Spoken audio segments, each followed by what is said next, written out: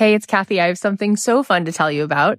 You may know that the doors are open to my new program, The Abundance Method, but if you enroll by May 15th at 11:59 p.m. Pacific, you're going to get my signature business program also, Made to Do This. That's a $3,000 program that you are going to get for free, included if you sign up by May 15th, just before midnight Pacific time. Made to Do This is a phenomenal program that has helped thousands of souls to start businesses, to be able to make a living doing something that they love.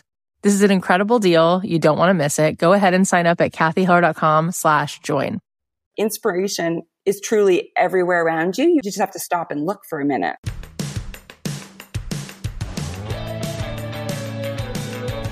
I believe that the opposite of depression, it's not happiness, it's purpose. I believe that every single person has something unique to contribute to the world.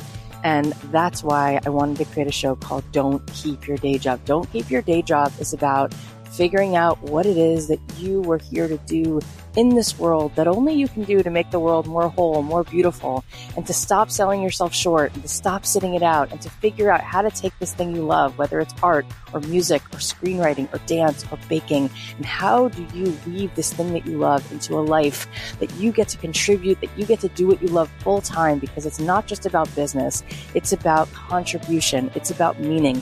That is what we seek, that is what we truly want, and you absolutely are here to serve the world, and I want to help you figure out just how much value you have inside of you. And every single week, we're going to be talking to people who have something to add to help you get out of your own way, to help you be more successful, to help you be the truest expression of you. My name is Kathy Heller. I'm so glad that you're here. Let's dive in. Thanks to Honey for supporting Don't Keep Your Day Job. Honey is a free browser add-on that finds me the best deals online. It's free to use and easy to install on your computer in just 2 clicks. So shop with confidence. Get Honey for free at joinhoney.com/dreamjob. We're also supported by Clutter. When it comes to making life easier, Clutter is the undefeated champ. Their on-demand experience takes the self out of self-storage.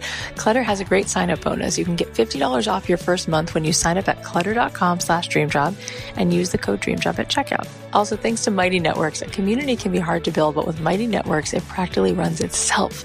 Get 3 months free when you sign up for a year, but you have to go to mightynetworks.com/dreamjob. Also, thanks to Gusto. Gusto offers modern, easy payroll to benefits to small businesses across the country. They were even named Best Online Payroll by PC Mag. Get 3 months free when you run your first payroll at gusto.com/dreamjob. Hey guys, it's Kathy Heller. Welcome back to another episode of Don't Keep Your Day Job. I am just coming off of just feeling so full. My heart feels so full. We did this 5-day free challenge for over 8,000 songwriters. And, you know, it's interesting because in the world of online courses and just the internet in general, sometimes people feel really weary when somebody offers some kind of a free course. And I just really show up. In fact, I know that some of my colleagues have said, why do you share so much? Why do you teach so much? Why do you give so much away for free? And it's truly because I just can't enjoy it any other way, really. It makes me anxious and I want to just give. And it's just incredible because I think that so many people are so tired of not being seen. And we live in a time where there's such an empathy deficit that when someone really shows up and truly cares, you can feel it. And it's like the sweet nectar of the gods.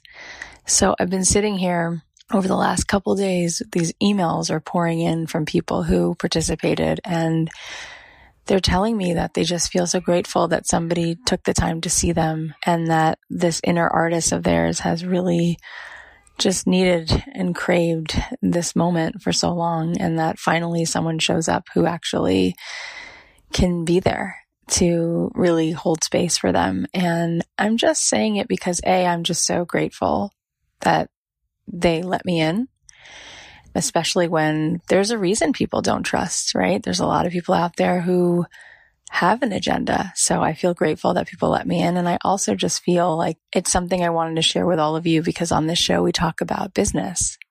And you guys, business is really empathy.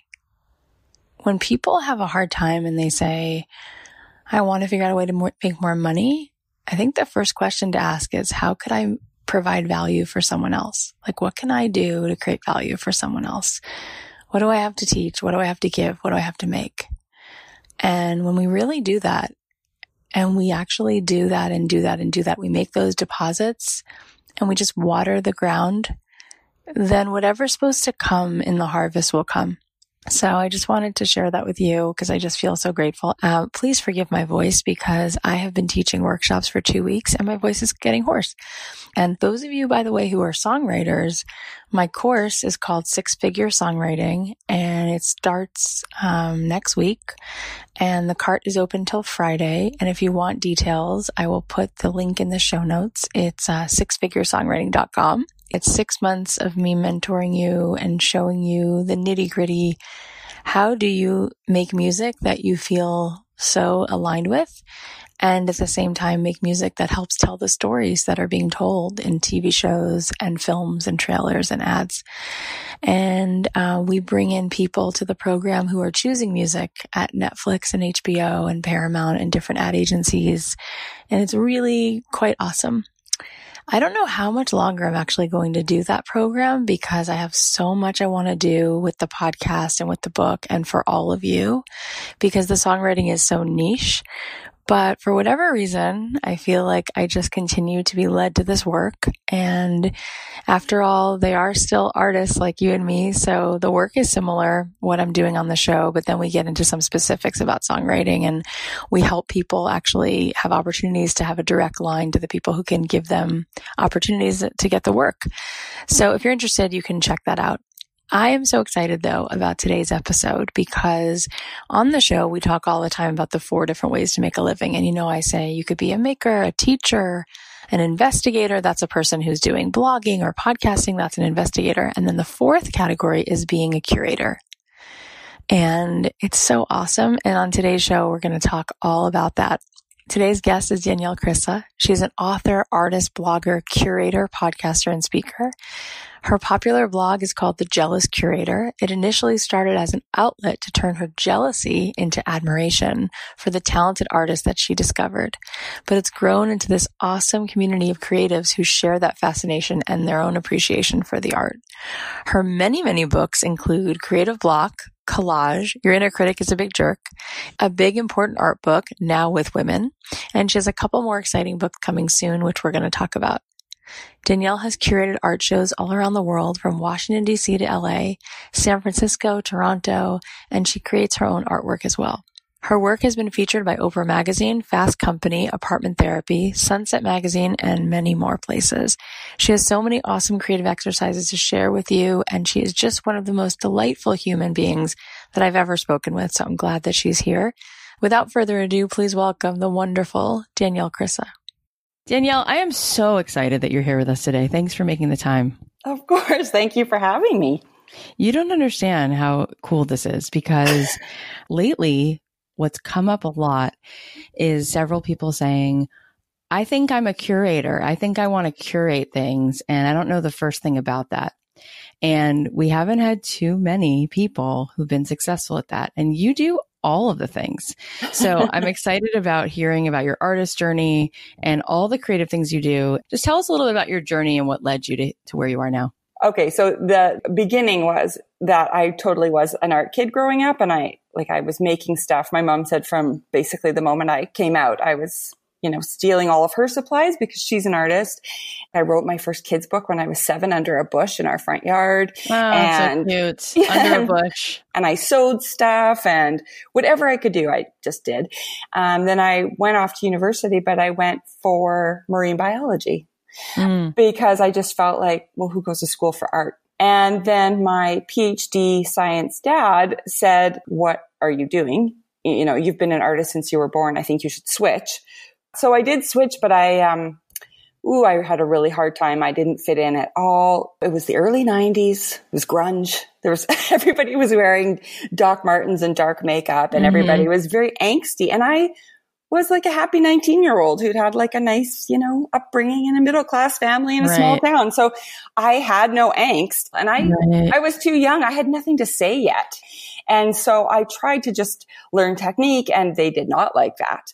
But I forged ahead. I still thought I was pretty awesome. But then, the big crushing blow came in my last year, because you have critiques, right? So I'd been through many, but in my case, it was I just got bashed every single time.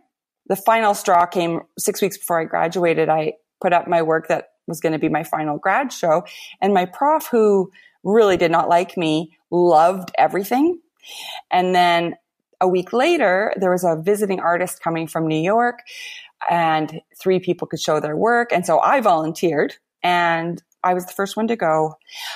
And they tore me apart, led by the professor who the week before had said he'd loved it. And I just was fighting not to cry. And a few minutes left in those 30 minutes, he said in front of everyone, all of my peers, all of us about to graduate as painting majors, he said, "You should never paint again." Oh my God. And I believed him, and I quit making art for 15 years. When you said those words, "I believed him," it just went right through me. Yeah.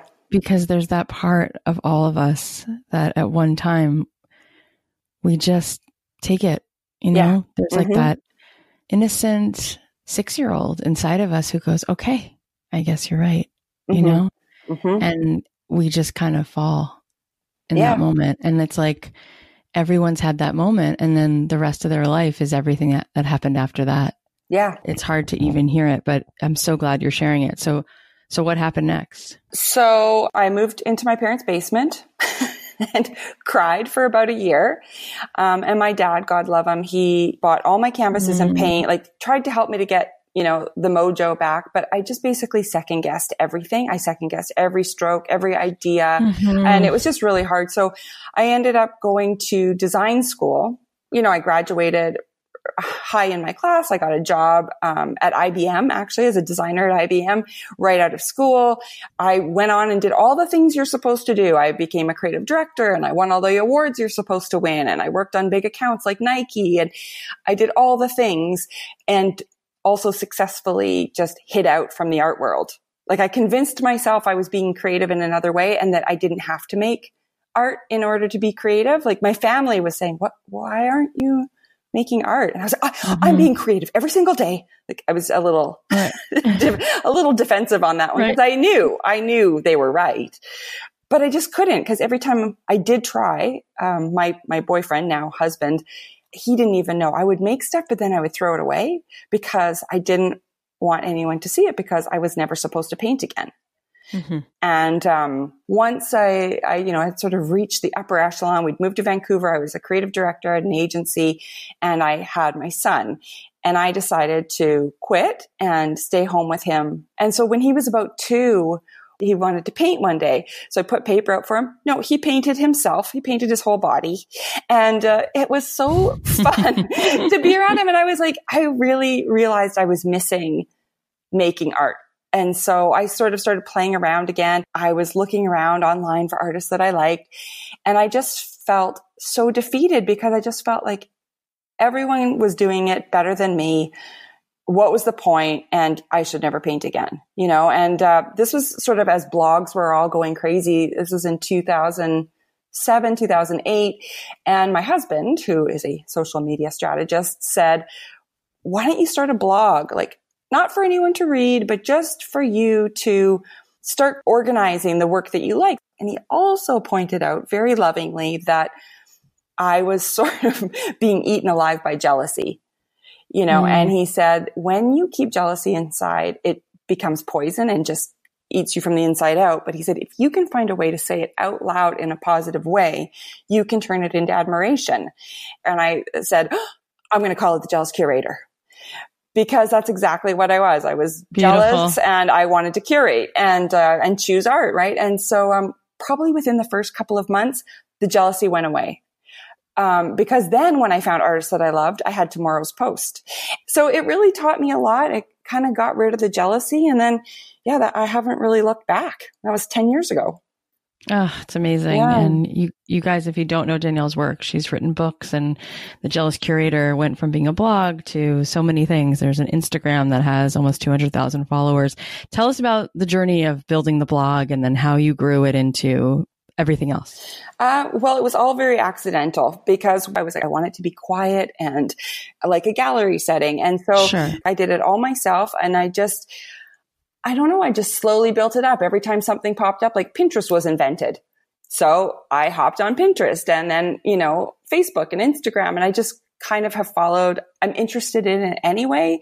I'm a major sharer. I love telling stories. I love showing people stuff. And so social media, my husband always jokes that it was like basically built for me.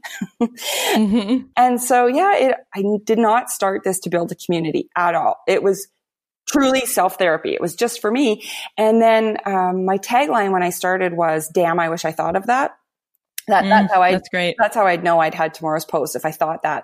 And it just resonated with other creative people. Yeah. And, the more, suddenly people started like following and commenting. Yep. And I started hearing like, oh, me too. And I didn't realize creative blocks were something that happened to everyone. I thought it happened to me and it meant I should quit. I did not know that everyone has an inner critic. Even the greatest of greats hear that little voice that tells them they suck. I did not know that. I just believed I was the only one in the world to have that voice and to have blocks. And then that's kind of what led to everything else. Like 2 years in, I was approached by an editor at Chronicle Books in San Francisco to write a book. And I started to notice like these conversations kept coming up about blocks and inner critics. And I realized that all of these artists I was writing about, these people who I just, who are full-time artists and have their crap together, also had blocks and inner critics. So I said, I want to write a book called Creative Block and interview 50 artists from around the world with all different backgrounds about how they deal with this, because clearly they do. Like I dealt with it by quitting for 15 years. They must deal with it because they still have shows to do. They still have collectors waiting for work. So how do they do it? So that book was all about asking them. And as I got the interviews back from them, oh my gosh, I could just feel the weight coming off of my shoulders, because I was like, oh my gosh, if they can all do this, I can do this. And I'd said to my editor, if I can help one person with this book not feel like I felt for so long, mission accomplished. Yep. And it's been amazing. And so a bunch of books rolled out from that, and social, and I started a podcast, and I started curating shows, which was crazy to me, which was something I always wanted to do. When I first started the blog, I had a section on it called Jealously Curated, and I would make up shows. I'd give myself a theme and I would just make up a show, because the thrill of that is online. You can just pull art from wherever you want. You don't have to get approval to have a Warhol in your show. You can just copy the JPEG. And so I would just make up these shows. And I had one show called Beautifully Boring, and it was all gorgeous work of mundane, everyday subject matter. And then a gallery in Chattanooga called and said, do you actually want to hang that show? And I said, oh, okay. And so I ended up doing this huge show with all of the artists that were in my pretend show, because they were all contemporary people. So cool. Yeah. And then I just kept getting asked to curate shows. And so I just keep saying yes. Incredible. Yeah. So how many shows would you say you've done? I think probably 7 or 8 now. Washington, DC, LA, Toronto, Vancouver, Aspen. I just did one in Aspen at Christmas time. Incredible. So we have people in this audience who are really lit up about this idea of curating. And if someone's listening right now and they might love pottery, or they might love maple syrup, or they might love ballet, what are some ways that you can help us think about becoming a curator with things that we're passionate about and monetizing it? What I always tell people is, first thing is you have to be super passionate about whatever that subject matter is. If you love pottery or you love maple syrup, like write and talk about that, and then that will become your niche, right? So the way I would do it now is I would start like an Instagram account that's just all about maple syrup. And you don't put your pictures of your dog on there. It's got to be very curated and very tight, so that when people come to that account, they know exactly why they're going. Like, people come to me for contemporary art. They don't want to see my kid. They don't that's not why they come. That's why I have a personal Facebook page. But when they come to me for art, that's all they want. So you have to be very specific about that. Then you can reach out to other brands. Like, I often tell people, make sure that you're commenting on other brands that are doing similar stuff so that you kind of create this little community around yourself so that people start looking to you as the expert in that little group and opportunities just start to arise. When you say other brands, what would you mean? Like, let's say you're curating all different kinds of indie made maple syrup or whatever. Right. So I'd like pay attention to like a pancake blog or, like some sort of like something that's sort of in your neighborhood that, you think that you might be able to collaborate with them. Cute. Or like maybe it's even like General Mills, for example, like go big. Like, so maybe it's like big brands that deal in food related things. And so that you're just on their radar, you could reach out to them. How would they want to work with a curator? Why would General Mills want to do that? Well, it benefits them because then they can get to the hardcore fans right. You know what I mean? Yeah, that are focused. So they might do a collaboration with you or sponsor something that you do, and you're not going to set up your maple syrup Instagram and tomorrow General Mills is going to call you. Like, that's why I say you have to be really passionate. Like you have to want to write about maple syrup every day. Yeah. And you do it anyway. I mean, I did JAWS Curator for free. I mean, I still do, but for free for a long time just because I wanted to. I would wake up excited to write the next post. And when you started to monetize it, where was the money coming from? Well, see, that's the other thing is I have never actually monetized the blog purposely. I always thought of my blog as the calling, like basically a living online resume. Right. It's like, here's who I am. This is my voice. And then things like, would you like to write a book? Yeah. Because every day I posted the kind of work I liked and every day my voice was there. I get invited to speak a lot now. I get invited to go to universities for like a week-long professorship. And so I get paid for that. I get paid to speak. I get paid to write books.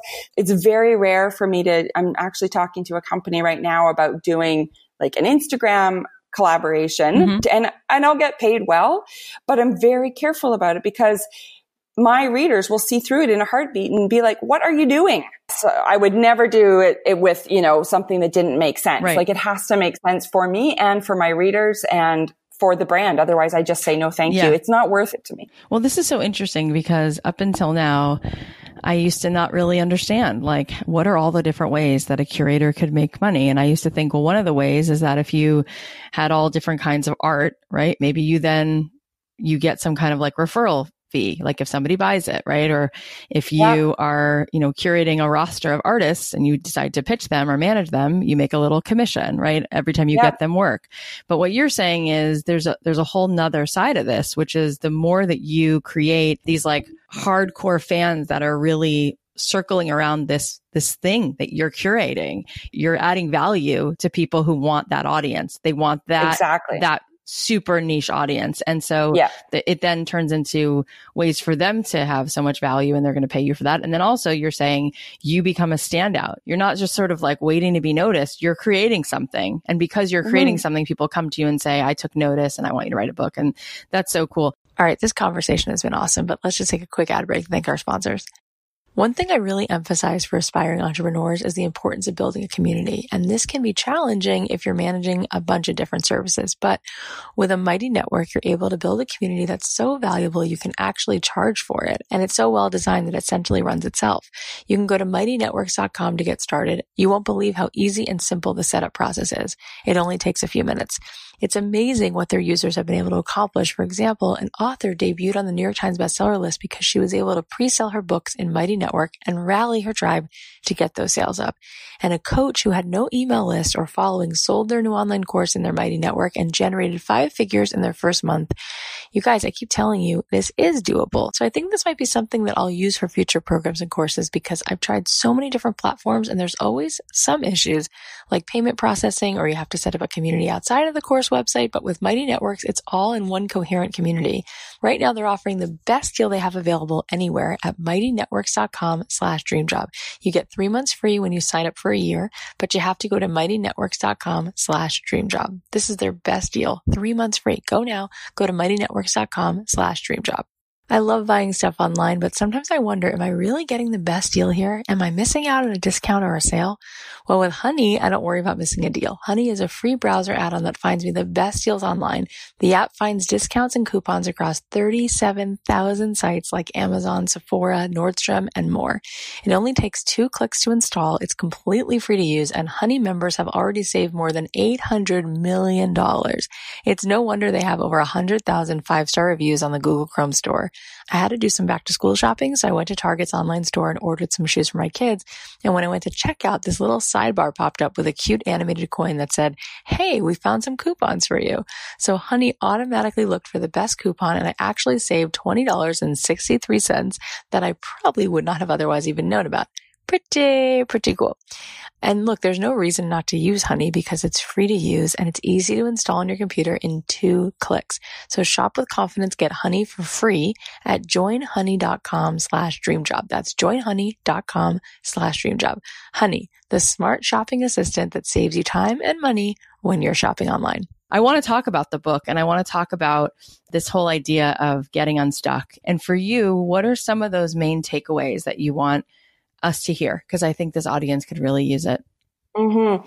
So in these 50 interviews that came back, there was a lot of patterns, which led to the next book, which is called Your Inner Critic is a Big Jerk. And there's 10 chapters, and basically each one is a truth about what it is to be a creative person. Mm-hmm. Like blank paper is terrifying. Mm-hmm. Jealousy could eat you alive. Sharing is so important. Like all these different things. And the common denominator is the inner critic. The inner critic is the one that tells you that the blank page is terrifying. It's the one that tells you not to share your work for fear of rejection, right? Like, and so it was sort of all of these aha moments that I kept having. And so those are the things. Like, number one, creative blocks and inner critics are just part of the deal. It's like a badge of honor that you get to wear that means you're a creative person. Yeah. Because if you're a creative person, both of those things will happen. Right. So instead of letting them stop you, wear them like a freaking badge of honor and know that every other amazing, great artist that you worship is wearing the exact same badge. Mm-hmm. The difference between a successful, artist, creative person and not is that the successful ones show up every day, whether or not they're in the mood, whether or not things are coming out really badly. Like, you will have days where you sit down and you just make crap, but you show up the next day and you make more crap until it turns into not crap. Right. And what I would do is I would sit down, I would make crap, and then I would quit and not do anything for months. Right. The successful people keep showing up and they push through that. And that was really liberating to me because, one of the best stories I ever heard was, I forget even where I was, but some guy, his dad had worked for Andy Warhol. He was an intern that would pull prints for Andy. And he said that there were thousands of pieces and compositions that the world has never seen, because if Andy didn't like them, they would just go out to the back dumpster and be set on fire. And if an intern took one, like if an intern loved one, didn't matter. If you took one, you'd be immediately fired. He did not want the world to see those. Hard to believe. Right. Yeah. And people think you're supposed to sit down and do the soup cans or do the Marilyn. No, but you have to do the other 1,000 that are really terrible and get set on fire to get to the Marilyns and the soup cans. Right. Yeah. And so I think that is what was my main takeaway was just, you got to show up even on the days when it's just not working. Because it will work if you keep showing up. And I always say to people too, like, failure leads to genius, because you have to fail repeatedly to become a genius. Yeah. You don't show up as a genius. That's and, it. It's like running a marathon. You're never going to say, I'm going to run a marathon. And then you go outside and run 26 miles. Yeah. You don't do that. You start out by running half a mile, and then you work your way up. So why would you assume you're going to sit down and write a symphony, or you're going to sit down and write the next great American novel? Like, that makes no sense. You have to get out there and sweat. You have to trip. You have to, all of that stuff to get to the final accomplishment. So I think people just have to give themselves a break. Yeah, so true. Just push through and not expect yourself to be Mozart on day one. Yeah, it'd be fun to set it on fire, wouldn't it? It would be. It's so relieving. Yeah. It's like there is it's not about an arrival. It's just like, I want to be creative. It's a brilliant story. Tell us, do you have any favorite exercises to get unstuck or get back in touch with your creativity? Yes, I do. So the first one is, I don't know if you've ever heard of this, where you roll a dice. Well, 2, you're supposed to roll 2, and you get say you get like a 2 and a 4, that would mean 24 minutes, or a 1 and a 3 is 13 minutes. And you travel for that amount of time in any way you want. You can walk, drive, bike, whatever you want. And when you get to that amount of time, you stop.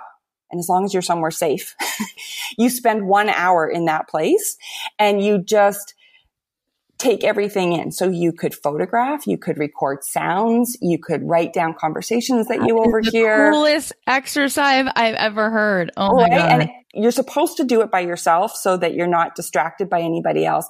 And so I did it on my birthday. I took my little cruiser bike out and I think I got 11 minutes or something. So I rode for 11 minutes and then my alarm went off and I stopped at an intersection I'd never been at before. And the streets were white and braid. And I wrote that down. And when I went back to my studio, I actually did a piece with embroidery thread and I braided little white braids and worked that into the piece. I never, ever would have done that had I not stopped at white and braid. So right? Cool. So cool. So if you are a musician, like go and record sounds, or if you're a poet, go and, write down things that you overhear and then start a poem with the first line of the poem has to be something you overheard. And then you can take your creativity from there. And you can do it if you're in a city, like do it when you travel, or you can do it in your own neighborhood and see something that you've probably walked by 5,000 times, but now you're actually stopping and spending an hour there. Yeah. It makes you very present. And it makes you realize that inspiration is truly everywhere around you. You just have to stop and look for a minute. Yeah. So beautiful. I love that so much. Okay. Any exercises you have for helping us like recognize the inner critic and maybe working with that in some way? Yeah. I have a really mean thing that I do to people. It's really quite fun. Okay. I do this in workshops all the time. Okay. So I make people write down what their inner critic tells them. So it's usually something like, you're going to fail anyway, so don't bother trying, or you're an amateur and people are going to know it, or you're too old, or you're too young, or too something. So I make them write that down, swear words and all. And then I make them turn to another person in the workshop and yell that thing at them. God, yeah. And people instantly tear up and they're like, I don't want to do it. I'm like, and I say, I don't care. Yeah. You have to do it. And you look them right in the eye. Do not hug them. Do not apologize ahead of time. Just yell it. So they do it. And then I say, would you ever in your life yell that at a friend or your child or a stranger? No. So why do you yell it at yourself on repeat all day long? Right. Exactly. So the exercise doesn't end there because that would just be really mean. That would be super mean. But powerful. So Yeah. So you flip the paper over and you write the positive opposite. So the positive opposite of you're going to fail, so don't bother trying is what I mentioned earlier. The opposite of that is, I'm going to fail like a genius. And then you take that and you stick it up on your fridge or on your mirror or whatever. So every time you hear your inner critic pipe up, stop and write it down. And if nobody's around, yell it in a mirror. Because it's sort of like talking about a nightmare. Yeah. If you don't tell anyone what your nightmare was, it just bugs you all day. But if you say it out loud, you hear how ridiculous it is. It kind of evaporates. Yeah. Yeah. And so, and the other thing I tell people to do is to name their inner critic. Because as soon as you personify it, it becomes less of this floaty nightmare thing in your head. And it just becomes Tim. Yep. Or Janine. So you can be like, Tim, you know what? Take a seat, man, because I'm really busy today. Yeah. And it becomes less of this truth. I believe that Professor's words is a truth and it just cycled in my head. But as soon as you can just change it into Tim and tell him to sit down because you're busy, you get the power back. Then your inner critic doesn't have that power anymore. So good. So if that all wasn't enough, you've written another book, which is coming out in October. It's called The Big Important Artist. Tell us about this book and why you wrote it. Wow. So there was Creative Block. Then there was a book called Collage. Then there was Your Inner Critic is a Big Jerk. Then last October, a big important art book, Now with Women, came out because I own a lot of big important art books that strangely forgot to include women. That's interesting. Not sure what happened there. Yeah. And when I pitched that book, I got rejected by 5 out of 6 publishers because they said basically, I'm paraphrasing, but basically nobody would read a book about women artists. but it only takes one publisher, and Running Press out of Philadelphia said yes.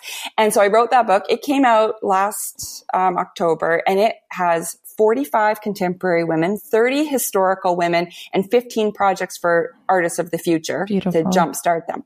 And it was such a success that the day it came out, they called and said, can you write a follow-up, like a workbook version of it? So that's 30 new contemporary artists, 15 new historicals, and a whole bunch of projects for people to get them going. And you can actually work right in the book. And that one's called A Big Important Artist, because it's like, okay, over to you. Go be a big important artist. That is so cool.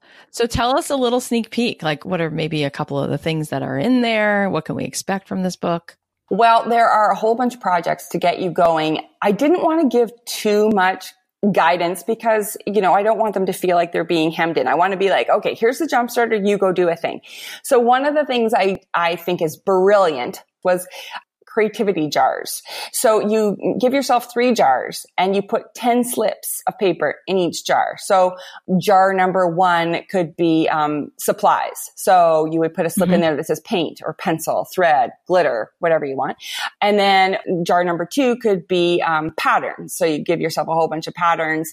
And then the third jar is filled with colors. So when you don't know what to do, you just reach in and you grab a slip from each jar. And so now you've got pink, dots, and paint. Love it so much. Yeah. Yes. And then I always make people set a timer because we get crazy and feel like, okay, this is the project now. This is going to be my Warhol soup cans. It's like, no, it's just dots and paint. So I always set a timer for like 30 minutes or 15 minutes or whatever it is. And you have to make something using those rules in 15 minutes. And then if you want to, set it on fire. But it's a really great little jump starter if you just, those days, I said, show up at the studio. Sometimes you show up and you have no idea what to do. Well, reach into the jars and it will tell you what to do. So I love that one. Oh, I really love this because I am such a storyteller. So this one is called Televisual Story. And it's about sort of reaching into your personal memory bank. So for example, it says like the story that your crazy uncle told at every single family gathering over and over again.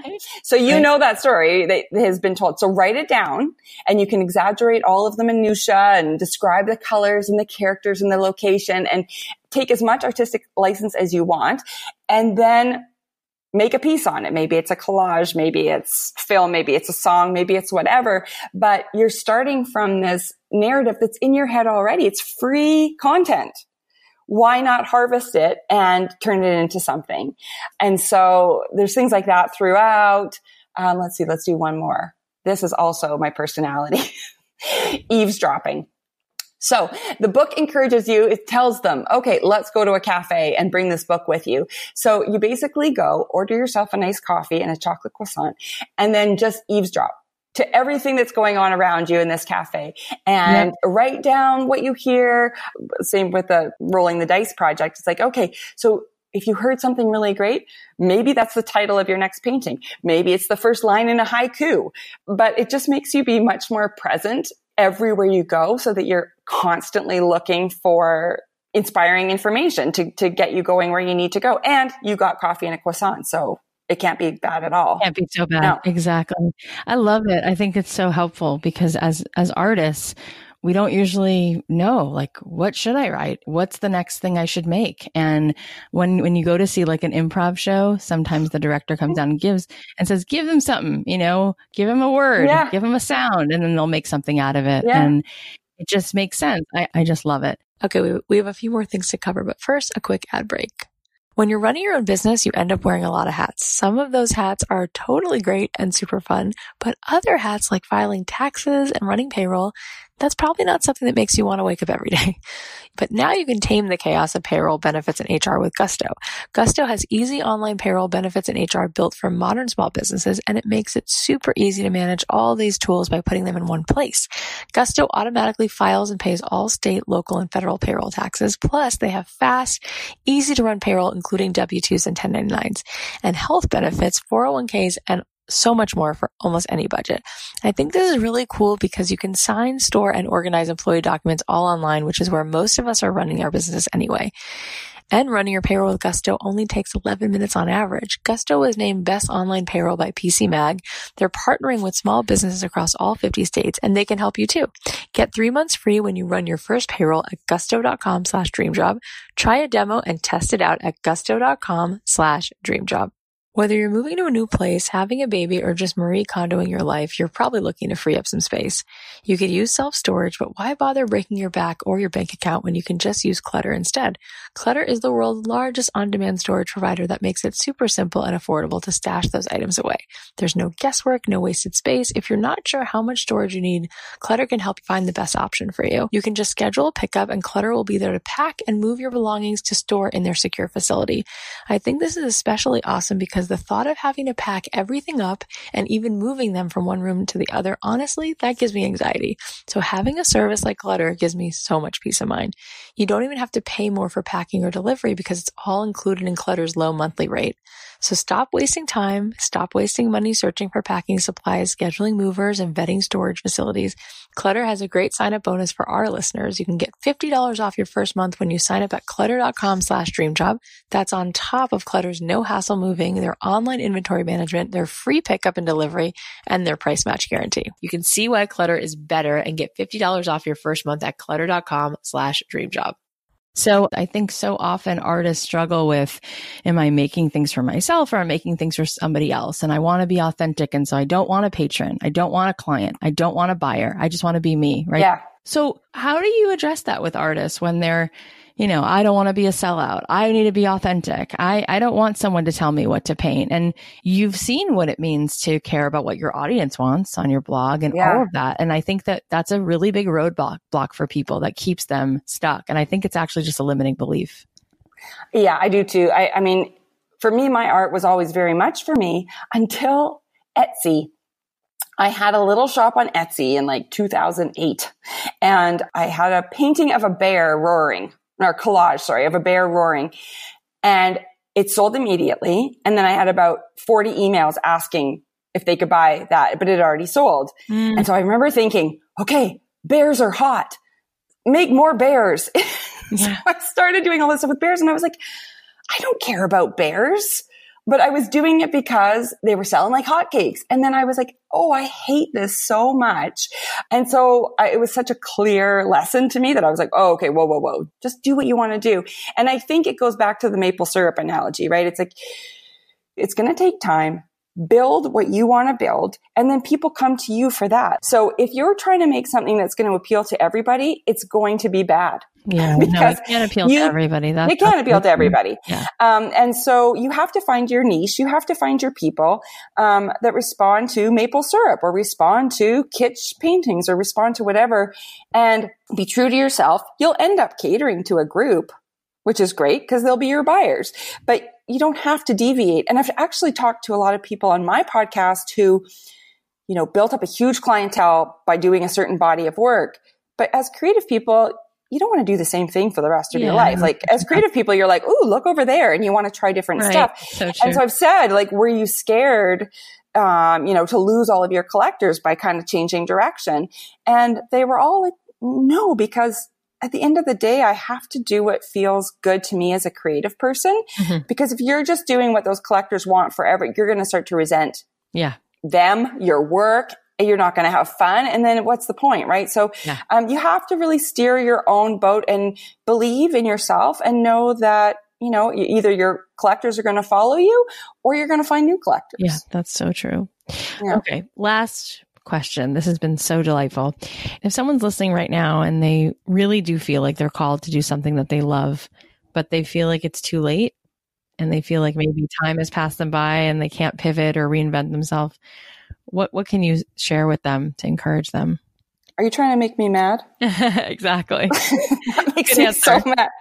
Yeah. It is never, ever, ever too late. Like there are artists who started their career at 80, and went on to, I'm blanking on her name, Minnie Pearl. She was an Aboriginal painter in Australia. She started painting at 89 and then went on to be represented in Australia's National Gallery. Oh my God. And so I always think about her and Amazing. I'm like, you know what? That is crazy. You do it at 89 Yes. and be represented by the National Gallery before she died. Well, then good job. Yeah, I really love that. And I just think it's funny because the people who say, oh, I'm too old, there are also so many people who say, well, I'm too young. I'm only 22. I won't be taken seriously. And then there's people who are, the I'm just a mom thing drives me nuts. Oh, yeah. You can be so many things. In the Big Jerk book, there's a chapter called Labels are for Canned Peaches, Not People. Because people will put labels on themselves and they'll decide, well, you know what? I'm an accountant and a mom, so I can't be a musician. It's like, oh, yes, you can. Like, there's more than one thing on your label. You can be all of those things. You just need to prioritize them and figure out how you're going to have balance. And you can do whatever you want. Yep. And so that's my thing. Whether your age or people say, oh, but I live in a small town. It's like, so do I. I'm in a town of 10,000 people in Canada and I have books and I speak all over the world. And, it doesn't matter, especially with the internet. Yeah. You can be anywhere and make the life happen that you want. It's incredible. And this is why it's so important that you're doing the work you're doing, because everything you just said, people have to hear that. And it's something that they forgot, that they could be three things, and they forgot that it's not too late. And the reason they forgot is because these things are not modeled for them. They're not hearing this every day. They're not seeing this in their parents and in the way that their grandparents live their lives. And so it's so important, the work that you're doing. Can I plug one other thing? Please do. So this was like crazy dream come true. I have wanted to write a kid's book my entire life, since writing The One Under the Bush when I was 7. And so about 5 years ago, I had this idea for a kid's book, but everyone around me was sort of like, oh, but you're known for adult books, like keep writing adult books. And I was like, but I have this idea. So anyway, I just sold it. I finished it yesterday. That's so awesome. Congratulations. Thank you. Gosh. And the whole premise is it's like not a kid's storybook. I'm talking directly to them because I cannot tell you, truly over 1,000 people have said to me that when they were 6, 7, or 8, they were told they couldn't be creative. Either it was silly and pointless, or they weren't good enough, or, whatever. There was always something. And it was told to them by someone who they believed, a parent, a teacher, a grandparent. So they believed it at 6, 7, or 8 as a truth, right? So this book, I was like, okay, instead of waiting till these people are 40 to talk to them, what if I scooch around to the front and I talk to them when they're 6, 7, or 8 and go, psst, if anyone ever says this stuff to you, it's not true. You can do it. And so I have, instead of the inner critic, there's a little art bully that shows up partway through that tries to stop you. And so I just got goosebumps. I am so excited about this book. I wish someone had told me when I was little. I wish I didn't have to find out on my own, at 35. I wish I had just had that in my head. I wish that seed had been planted as well. So I got to write it. They let me illustrate it. Wow. And it's coming out October 2020, and it still doesn't have a title. We'll get to that. Yeah, but, exactly. But, I love I'm that so too. proud. You just make it. It's like, I don't have the website. I don't have a title. I don't have figure it out. That's no problem. It's coming. So anyway, I had to plug that because I'm like ridiculously proud of it. You are really the best. And I hope that we stay in touch. And along those lines, why don't you tell everybody how they can find your work and how they can buy your books? Yeah, you can find me. My blog is just thejealouscurator.com. And on Instagram and Facebook, I'm just at The Jealous Curator. My own work is Danielle Crissa Art. And I've taken a break from my podcast, but there are 151 episodes, interviews with artists, about how their background, their process, and how they get through blocks and stuff. And it's called Art for Your Ears. So it's all out there. If you search for The Jealous Curator, you'll kind of find it all. And the books are all available at Barnes & Noble and in a lot of the gallery shops like MoMA Gallery Shop and stuff like that. You're so awesome and delightful and smart. I wish I lived closer. I would try to grab coffee with you. I know, me too. I know. It's been so nice to chat with you. And this was really fun. We talked about so many interesting things. So it's so good. And you're the best. So, well, let's stay in touch. And thank you so much for being here. You just added so much to all of our lives. You have no idea. Oh, thank you. That was so fun talking to Danielle. So here are some takeaways. Number 1, don't keep the jealousy inside. Turn it into admiration. Number 2, wear those creative blocks and inner critics like badges of honor. It's proof that you are a creative person. Number 3, keep showing up. You have to make the thousands that get set on fire before you get to the Marilyns and the soup cans. Number 4, failure leads to genius. Number 5, inspiration is truly everywhere. You just have to stop and look around. Number 6, name your inner critic. Tell Tim or Janine to pipe down and take a seat. Number 7, be true to yourself. Build what you want to build. You'll cater to an audience, steer your own boat, and do what feels good to you. Number 8, labels are for canned peaches, not people. There can be more than one thing on your label. Number 9, it's never, ever, ever too late to start doing what you love. Guys, thanks so much for taking time out of your day to listen to this show. It means the world to me, and I have no doubt that there's a million other things you could be doing, so thank you. We have so many awesome episodes coming up, so please take a second and make sure you're subscribed to the show because I don't want you to miss out, and it's free to subscribe. Also, if you want to do the best thing to support us, take a second right now and share whatever episode you love, whether it's this one or another one. If you found an episode inspiring, share it because you might just brighten up the world for someone else. This message might be something that they need to hear so that they know that they're also capable of making meaningful, beautiful things. I'll leave you with a song of mine as always, and I'll talk to you on Thursday. The podcast is a production of Authentic. For more info on advertising in this show, visit AuthenticShows.com. So many times I chose to run. So many times I held my tongue. I held my tongue. Never saying what I needed to. Scared they walk away and I would lose. Yeah, I would lose. But now I'm back in here to fight. Can't worry if I'll be liked. The game got old and I've had enough. I fell down but I got right back up and now I'm stronger, stronger. I've got the heart of a hero, the strength of a lion.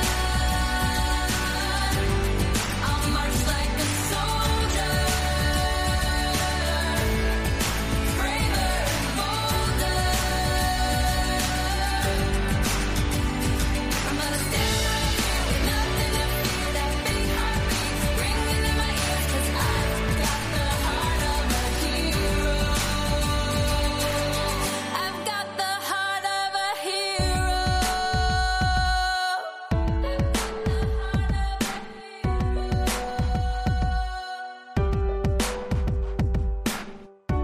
Who says I can't dance with fire?